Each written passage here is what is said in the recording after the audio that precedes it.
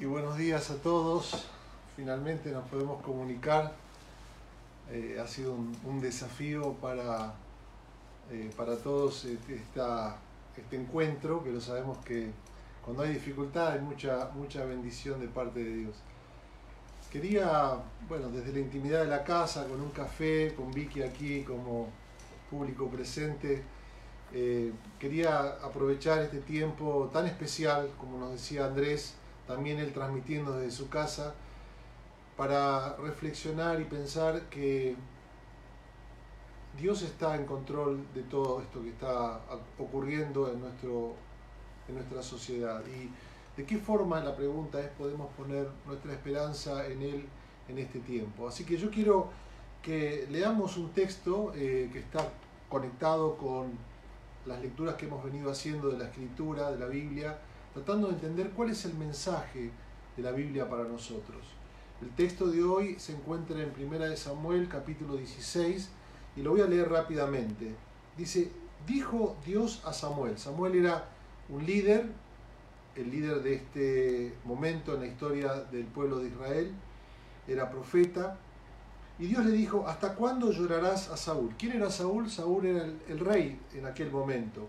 Él lo había elegido, Samuel lo había elegido de parte de Dios para ser el rey de Israel. Y Dios le dijo: ¿por qué llorás todavía a Saúl, habiéndolo yo desechado, para que no reine sobre Israel? Llena tu cuerno de aceite. El cuerno era un recipiente y el aceite era un ungüento que se utilizaba para apartar o elegir a los profetas o a los reyes o a los sacerdotes. Dice: y ven y te enviaré a Isaí de Belén. Isaí era un jefe de familia en Belén, seguramente te suena familiar el nombre de esta ciudad, para que de sus hijos porque de sus hijos me he provisto de rey. Y dijo Samuel: ¿cómo iré? Si Saúl lo sabe, me mataría. Y Dios le dijo: toma contigo un becerro y di que vas a sacrificar y que Dios te ha llevado. Y llama a Isaí al sacrificio, y yo te enseñaré lo que has de hacer, y me elegirás al que yo te dijere. Hizo pues Samuel como Dios le dijo, y luego que llegó a Belén se encontró con los ancianos de la ciudad, los líderes le preguntaron si venía en paz, y él dijo: sí, vengo en son de paz, he venido a tener una ceremonia delante de Dios, así que prepárense, conságrense, vengan conmigo. Y santificando él a Isaí y a sus hijos, los llamó para participar de este sacrificio. Ocurrió que cuando ellos vinieron, él vio a Eliab. ¿Quién era Eliab? El hijo mayor de Isaí. Él tenía que elegir, de los hijos de Isaí, tenía que elegir a alguien como rey. Y Dios le dijo que le iba a mostrar cuál. Ahora, Samuel lo ve y dice: Eliab, este es, delante de Dios, el elegido. Y Dios le respondió a Samuel una frase clave para nosotros esta mañana: no mires a su parecer ni a lo grande de su estatura, porque yo lo he desechado, es decir, yo no lo he elegido, porque Dios no mira lo que mira el hombre, pues el hombre mira lo que está delante de sus ojos, pero Dios... Y Dios dijo: este tampoco. Llamó al tercero, Samá, y Dios dijo: este tampoco. Y pasaron 7 hijos delante de Samuel, y Dios le dijo: ninguno de estos he elegido. Así que Samuel le dijo a Isaí: ¿son todos estos tus hijos? Y él respondió: queda aún el menor, que está cuidando las ovejas. Y Samuel le dijo: anda, llámalo. No vamos a sentarnos a comer hasta que no esté aquí tu hijo. Entonces él envió a llamarlo, Isaí, y lo hizo entrar, y cuando entró quedó impresionado Samuel, dice que lo vio de buen parecer.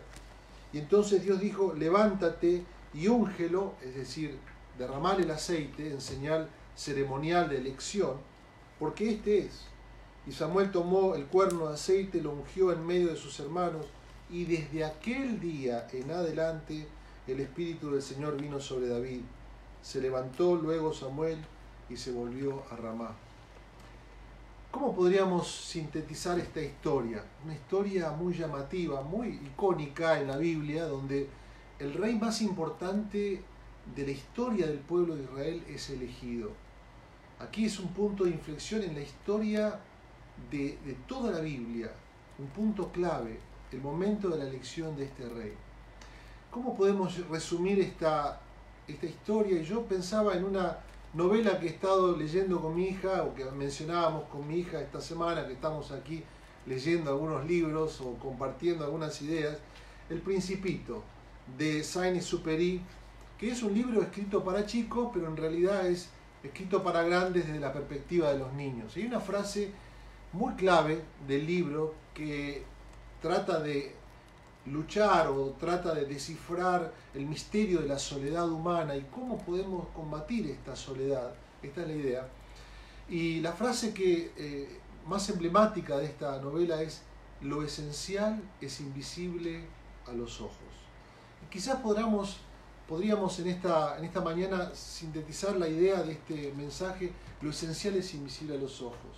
La forma en que Dios mira las cosas es diferente a cómo nosotros las miramos muchas veces. Y la idea de recorrer la Biblia es cómo poder transformar nuestra forma de ver las cosas y verlas desde la perspectiva de nuestro Creador.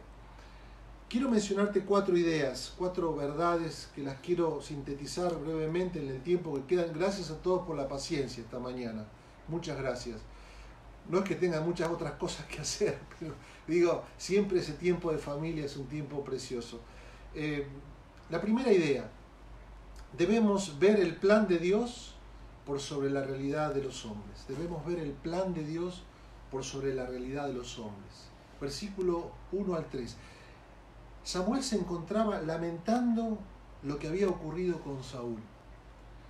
Samuel estaba lamentando ese momento, había puesto sus esperanzas en ese rey que él también había sido elegido por Samuel. Dios lo había usado a Samuel para elegirlo, pero estaba lamentando porque Saúl había sido un mal rey, un rey corrupto, un rey que no tenía, como dice la Biblia, su corazón puesto en Dios, y entonces se manifestaba en toda clase de injusticias y corrupción hacia el pueblo. Así que Dios lo desechó y se hizo justicia. Pero Samuel se estaba lamentando, y Samuel había escuchado de parte de su madre, Ana, que había orado y había pedido a Dios un milagro para tener hijos, porque no podía, y lo tuvo a Samuel. Así que Samuel fue entregado y consagrado a Dios por parte de Ana en señal de agradecimiento, ¿no? Y cuando Ana concibió a Samuel, escribió una canción que es llamado el Cántico de Ana. Algunos dicen es muy similar al Magnificat de María en el capítulo 2 de Lucas. Este cántico de Ana es un cántico donde le agradece a Dios por el nacimiento de aquel niño, y declara a ella en una visión tremenda para una mujer en aquella época que pudiera tener tal perfil y tal visión de las cosas en una sociedad donde la mujer no era valorada. Habla cuán importante es en la espiritualidad cristiana a lo largo de los siglos, la espiritualidad de la mujer. Y ella dice en un momento, o concibe, o ve, o anticipa la venida de un rey que vendría a gobernar aquella nación. Y este rey sería un rey justo, un rey que vestiría de poder a los débiles, saciaría a los hambrientos, levantaría a los pobres del polvo y los haría sentar con los príncipes. Esta era la visión de Ana, y Samuel escuchó esa canción. Así que él anhelaba a ese rey que vendría para su nación. Pero ese rey no estaba, y en ese momento de gran dolor él estaba lamentando. Yo digo, qué importante es a veces lamentarnos, ¿no? Lamentarnos es reconocer que estamos en un mundo quebrado, y es reconocer que hay algo que tiene que cambiar. A veces nuestra sociedad trata de tapar con ruidos y con cosas, y esto de lamentarse es casi visto como de mala onda, pero la Biblia tiene muchos espacios de lamentos. Y este tiempo quizás para nosotros es un tiempo, ¿por qué no de lamentarnos? Porque sufrimos con lo que está ocurriendo en nuestra sociedad. Hemos avanzado en tantas cosas y sin embargo parece que estuviéramos viviendo en épocas medievales, donde tenemos que estar recluidos en nuestros hogares. Todo es para bien y prevención y demás, pero pensar en la realidad de un mundo quebrado, necesitado en términos de la Biblia, de una gran salvación. Así que lamentamos, pero también anhelamos. Samuel tenía una visión, y esa visión era la visión de Dios para la sociedad y para la humanidad. Por eso decimos que debemos ver el plan de Dios. Samuel veía el plan de Dios y lo contrastaba con la realidad en la que vivía. Para nosotros también este es un tiempo para anhelar y para tener esperanza, para que vayamos a la Biblia y podamos ver el plan de Dios para la humanidad, que es un plan de esperanza.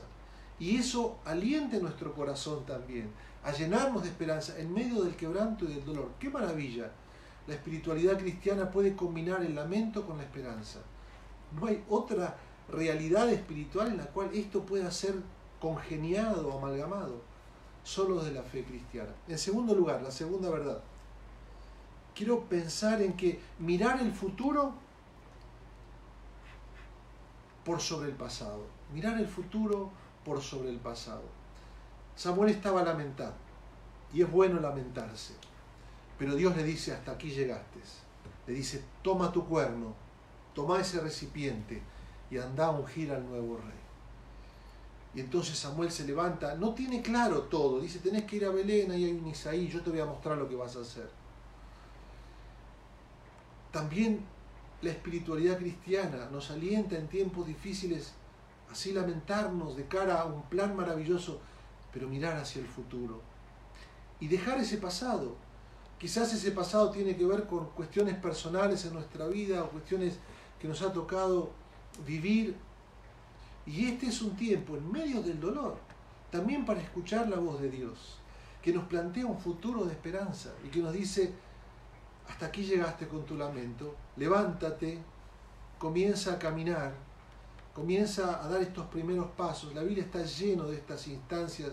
Por ejemplo, cuando Dios llamó a Abraham, este padre de la fe, le dijo: salí de tu tierra, salí de tu ciudad a la tierra que yo te voy a mostrar.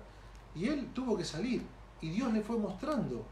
A veces tenemos que dar este paso de fe. Y yo creo que la Biblia, la palabra y este mensaje es la acción de Dios, la acción del Espíritu Santo, junto con este, que trabaja en nuestros corazones, en nuestras vidas, para poder dar este paso hacia el futuro. Que lo puedas aplicar a tu vida personal. Tercera verdad, y vamos de los versículos 4 al 10. Mirar el corazón por sobre las apariencias. Mirar el corazón por sobre las apariencias. La historia nos cuenta que allí Samuel va a la casa de Isaí, comienzan a desfilar los hijos, y lo ve a Eliab, y dice: este es, seguramente. Y dice algo maravilloso Dios: no mire su parecer, ni a lo grande de su estatura, porque yo no lo elijo, porque Dios no mira lo que mira el hombre, pues el hombre mira lo que está delante de sus ojos, pero Dios mira el corazón. Casi como que, siendo un poquito contradictorios, ¿no?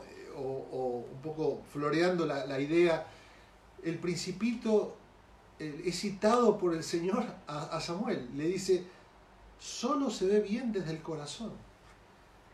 Lo esencial es invisible a los ojos. Dios no mira las apariencias, Dios mira el corazón. Ahora, estamos hablando de Samuel. Samuel era un hombre que había escuchado a Dios, era un religioso profesional. Y sin embargo, Dios tiene que corregir su visión de la realidad. Esto habla de que todos nosotros, no importa cuánto camino hayamos realizado o recorrido en nuestra vida espiritual, algunos arrancando hoy, otros venimos de años, necesitamos ser corregidos en nuestra percepción de las cosas. A veces los preconceptos de nuestra sociedad, aquellos que nos nutrimos, aquellos que hemos aprendido, aquellos que escuchamos, aquellos que nos han enseñado o mal enseñado quizás, las aceptamos como realidad y nos permiten, los escuchamos para que nos enseñen cómo ver las cosas. Pero Dios dice: no miremos según las apariencias, porque Dios mira el corazón. Hay ídolos a veces que levantamos en nuestra vida y que los usamos para que nos den felicidad y nos afirmen. Y estos ídolos nos dicen: tenés que hacer esto, mirá las cosas de esta manera, ¿no?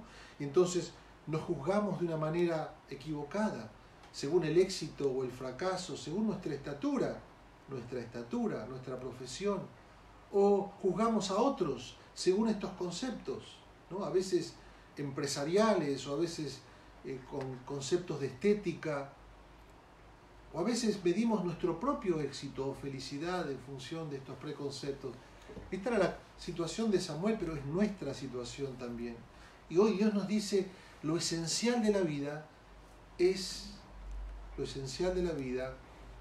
invisible a los ojos. Dios dice, mira al corazón.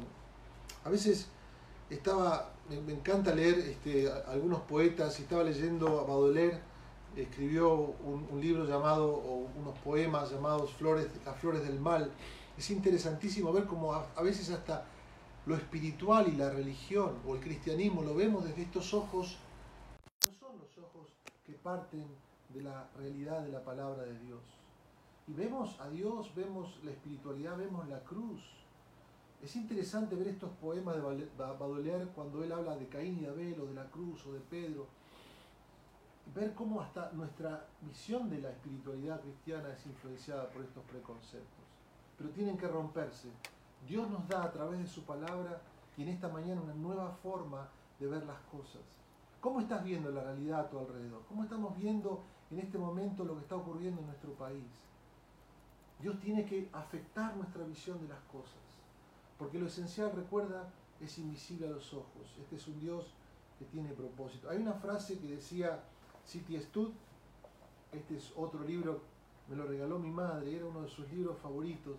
Este fue un misionero que trabajó en el África, en Asia, en lugares muy inhóspitos, sirviendo al prójimo y sirviendo a Dios. Y él decía algo muy interesante, dice, Dios busca un corazón. Dios está buscando nuestro corazón. Cualquier zapallo viejo puede servir de cabeza. Lo importante es nuestro corazón. Para pensar y reflexionar entonces estas tres verdades, y agrego una cuarta verdad, quiero cerrar con esto. Mirar al Mesías, al ungido, al que David apunta. Israel necesitaba un rey. Este es el mensaje de todo el libro de Primera y de Segunda de Samuel. Israel necesitaba un rey. David era el menos plausible, era el menos posible de ser elegido. Él era el octavo hermano, era el menor. En aquella época siempre el primogénito, el primer nacido, era el que tenía todos los privilegios. El menor de todos, el octavo, ni siquiera lo invitó Isaías a venir a este momento tan tremendo. Tenía que cuidar las ovejas, era el menos posible. Pero él sería elegido y él habría de ser el rey más grande en la historia de Israel. Aquel a quien David apunta es a un rey mucho más grande y poderoso, al rey del universo. A otro que sería ungido, y la palabra ungido en hebreo es Mesías, y en el griego es Cristo. David apuntaba a un ungido poderoso que reinaría y que reina sobre todas las cosas. Este rey vino porque necesitamos un rey. Necesitamos un rey que venga a salvar nuestras vidas, que venga a transformarnos y que venga a llevarnos otra vez a una comunión perdida que tenemos y que hemos perdido con Dios. Este rey también era el menos posible de ser elegido. ¿Sabe cómo dice la Biblia en el libro de Isaías? Dice que no era de buen parecer para que los hombres no lo codiciaban, despreciado por los seres humanos. Así fue la vida de Jesús. No era el Mesías esperado a los ojos del pueblo, esperaban a un rey poderoso, tal como lo vio Samuel al hijo mayor de Isaí. Pero Dios mira otras cosas. A veces nos perdemos las cosas grandes de Dios y por sobre todo nos perdemos su salvación porque miramos en el lugar equivocado. Este es un tiempo para mirar otra vez a aquel a cual David está apuntando, que es Jesús el Cristo. Aquel que vino a salvarnos. Dice la Escritura que Él sufrió. Ustedes saben, David habría de sufrir mucho después de esta unción. Él sería ungido con el Espíritu y sufriría muchísimo. 15 años tuvo que esperar para ser declarado rey oficialmente. Pero hubo uno que sufrió hasta la muerte. Sufrió por nosotros, sufrió por su pueblo, sufrió por vos, sufrió por mí.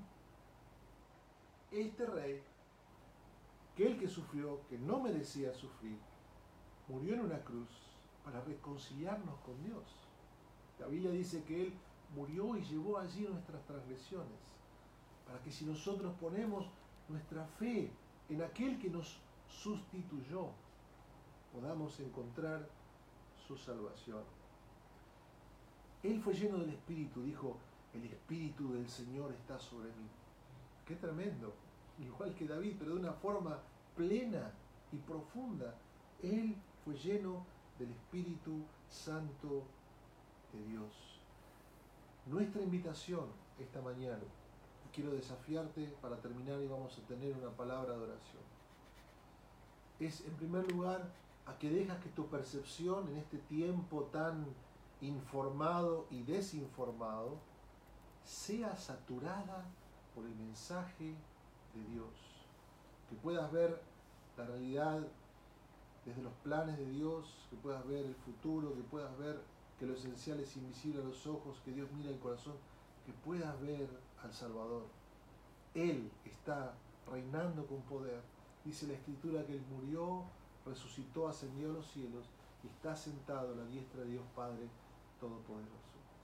Él también nos ha enviado su Espíritu Santo, que puede transformar tu vida.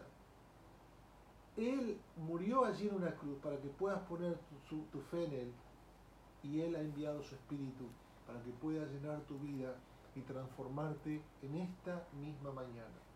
Que de tal manera que puedas decir de una forma muy especial y particular, yo también soy ungido de Dios. Yo también soy elegido de Dios. Yo también soy llamado a ser un rey, un sacerdote, a trabajar y hacer la diferencia en esta sociedad. En este tiempo, cuando todos están encerrados en temor, nosotros podemos transmitir esperanza. Dios tiene esperanza para tu vida y esa esperanza desborda en nuestro corazón para otros. Es tiempo para quitar de nosotros el miedo. ¿Cómo me quito el miedo? Poniendo mi confianza en uno que es poderoso, que es Señor de todas las cosas. Quiero alentarte con esta palabra. Tengo que terminar aquí. Nos hemos extendido mucho en esta mañana. Gracias otra vez por tu compromiso. Déjame, por favor, hacer una oración por vos antes de terminar y vernos otra vez. En la semana vamos a estar enviando unos videitos y vamos a vernos otra vez el domingo que viene. Vamos a orar juntos, allí donde estás, con tu familia. Si podés por ahí tomarle la mano a algún ser querido, juntos orar y pedir a Dios su bendición. Señor, te damos gracias en esta mañana por tu palabra. Gracias te damos porque podemos cambiar nuestra forma de ver las cosas, nuestra forma de ver el futuro, nuestra forma de ver nuestra propia realidad personal. Mira nuestro corazón, que encuentres en nuestro corazón lo que encontraste en David. ¿Qué significa el corazón? La esencia de nuestro ser, la disposición de nuestra vida a encontrarnos con Dios. Por tu Espíritu Santo, ruego que así sea en esta mañana. Señor, llénanos de tu esperanza. Úngenos con ese aceite que simboliza el Espíritu Santo, para que podamos no solamente caer en nuestros refugios, sino también ser agentes y faros de luz desde nuestro lugar. Úsanos para poder bendecir a otros. Te pido a aquellos que están pasando un momento difícil de soledad, de tristeza, de enfermedad, pon tu mano de poder y de amor, tu presencia con ellos. Lo pedimos todos juntos, diciendo en el nombre del Padre, del Hijo y del Espíritu Santo. Amén. Dios te bendiga.